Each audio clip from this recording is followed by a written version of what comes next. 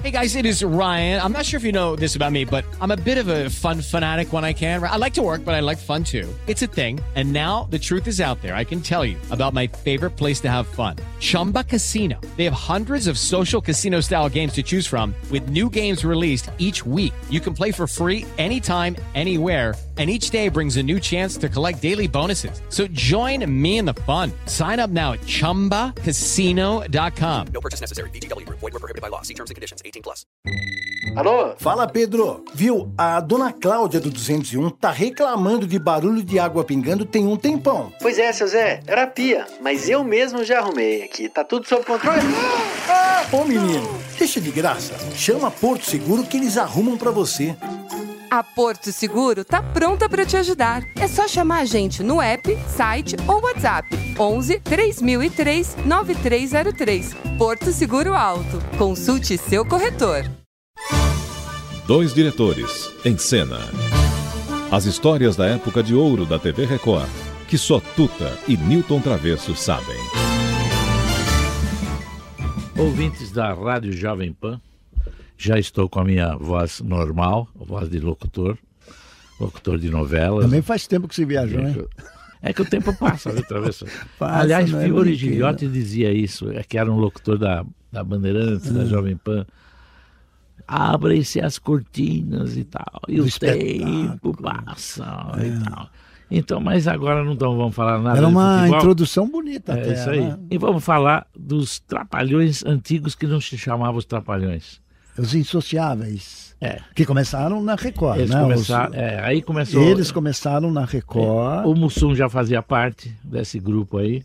Não, mas é que o Mussum, na realidade, ele era do Originais do Samba, certo? Do Originais do Samba. E nós começamos a colocar ele na família Trapo. Então. Aí que ele começou colocaram ele nesse começou a ter um espaço como humorista, como ator. E ele era muito engraçado, porque quando ele ficava nervoso, ele começava a gaguejar. E engraçado que quando ele gaguejava, que ficava engraçado. Porque ele dizia, pô, e o que eu faço agora? Saio ou fico, sabe? Acabava ficando engraçado, porque ele é um meio Nelson Gonçalves da vida. E uma outra coisa da televisão, o que acontecia no passado, hoje em dia, sei lá, não sei se acontece ainda, que é a força do capitalismo, né? Da turma que tem grana. Então o que acontece na época, a TV Globo do Rio ofereceu uma fortuna para eles, para irem para a Globo. Para os Insociáveis. Para eles irem para a Globo. E eles tinham muita audiência aqui em São Paulo. Então ofereceram uma grana preta para eles irem e eles resolveram ir. Só que eles resolveram ir, mas a Globo não os colocou no ar. Eles só foram entrar no ar na Globo após 2 anos de ficar guardado. Por que isso aí? Porque o que a Globo se interessava realmente é tirar eles do ar na concorrência direta com a Globo, porque a Globo perdia para eles.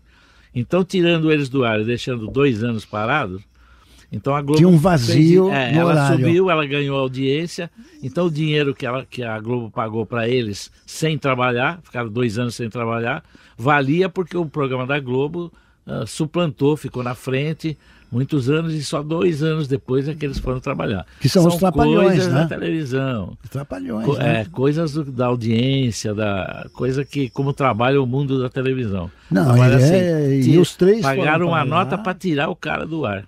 E aí depois, nos Trapalhões, ainda teve o Zacarias, lembra dele? Eles colocaram mais o Zacarias. Só que depois nós perdemos disso, tanto o Zacarias como perdeu o Mussum, o Zacarias e o Dedê Santana, que estava com eles, hoje em dia está muito gordo e infelizmente parece que está até no hospital. Ele estaria meio mas diz que ele está bem, já está bem recuperado. E o Didi, com os Trapalhões dele, ganhou o negócio das crianças, né? Ele pegou um espaço para as crianças e faz o show dele internacional, eles angariam fundos. A Semana da Criança. Eu acho que o dinheiro que eles arrecadam, desculpe falar, mas é muito pouco. Por que é pouco? Para as crianças tudo bem, porque eles arrecadam dinheiro. Mas na realidade, o que eles arrecadam para a TV Globo, a Globo acho que ganha mais no BBB de telefonemas do que eles arrecadam para as crianças. Quer dizer, é meio absurdo isso aí. Só em telefonemas que dão para a Globo durante o BBB é uma quantia muitas vezes superior a que eles dedicam para o que o Didi, a Globo, enfim, ganha para as crianças. E ficam algum tempo, né? Às vezes ficam um mês procurando isso. Se você ligar o telefone com o final 5, dá R$5, com 10 dá R$10. Olha, então. Mas tem televisão que em um ano não fatura o que fatura um programa chamado BBB. Sem dúvida. Big Brother fatura o que uma televisão de São Paulo, uma rede, não consegue faturar em um ano. Outra coisa interessante é que o telespectador, ele paga pelos telefonemas para eleger um dos participantes do BBB. Pô, é incrível. A Globo cobra o telefonema e o telespectador paga o telefonema para eleger um daqueles que está no BBB. É meio ridículo, né? Inclusive com o dinheiro da Globo é meio ridículo. Deveriam pagar. Até a Jovem Pan paga telefonema e eles não pagam. O número é muito maior de telefonema deles, mas daí, o prêmio é para eles darem, né? Eles arrecadam muito mais. É uma indústria. Hoje em dia eles fazem comerciais no meio do programa, tem a venda, tem os carros que eles dão, então é uma industrializou o programa, né? Industrializou e o programa piorou. Porque os primeiros BBBs eram bem mais... Tinham, inclusive, mais a participação apelo, do público era muito maior. É isso aí, talvez. Bom, Tuta, vamos ouvir um trechinho dos Insociáveis? Vamos recordar, esse foi do tempo...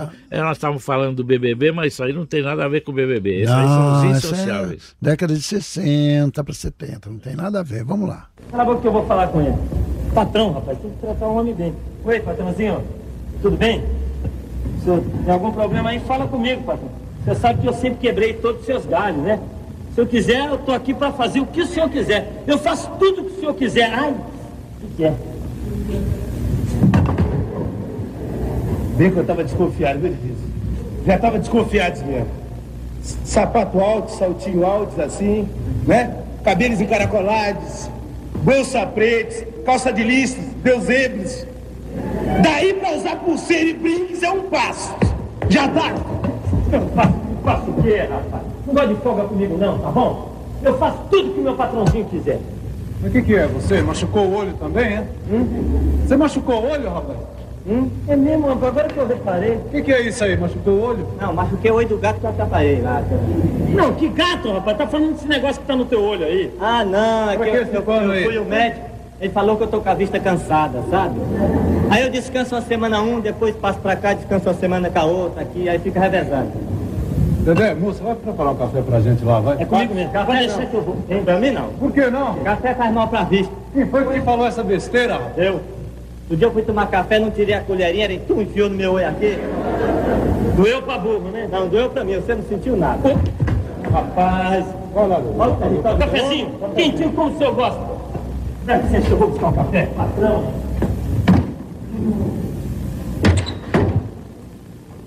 Esses eram os Insociáveis, que depois se transformaram nos Trapalhões, grande sucesso da TV Globo. E o Didi está firme até hoje. É isso aí. À frente de um elenco, trabalhando, e está feliz pra caramba. E faz um bonito trabalho, né, na Semana da Criança. Né? Legal, parabéns, um grande abraço. Você acha que nós somos Trapalhões, talvez? Não. Claro que não, o tempo acabou. Nós não somos Trapalhões, somos organizados. Bye! Dois diretores em cena. As histórias da época de ouro da TV Record, que só Tuta e Nilton Travesso sabem.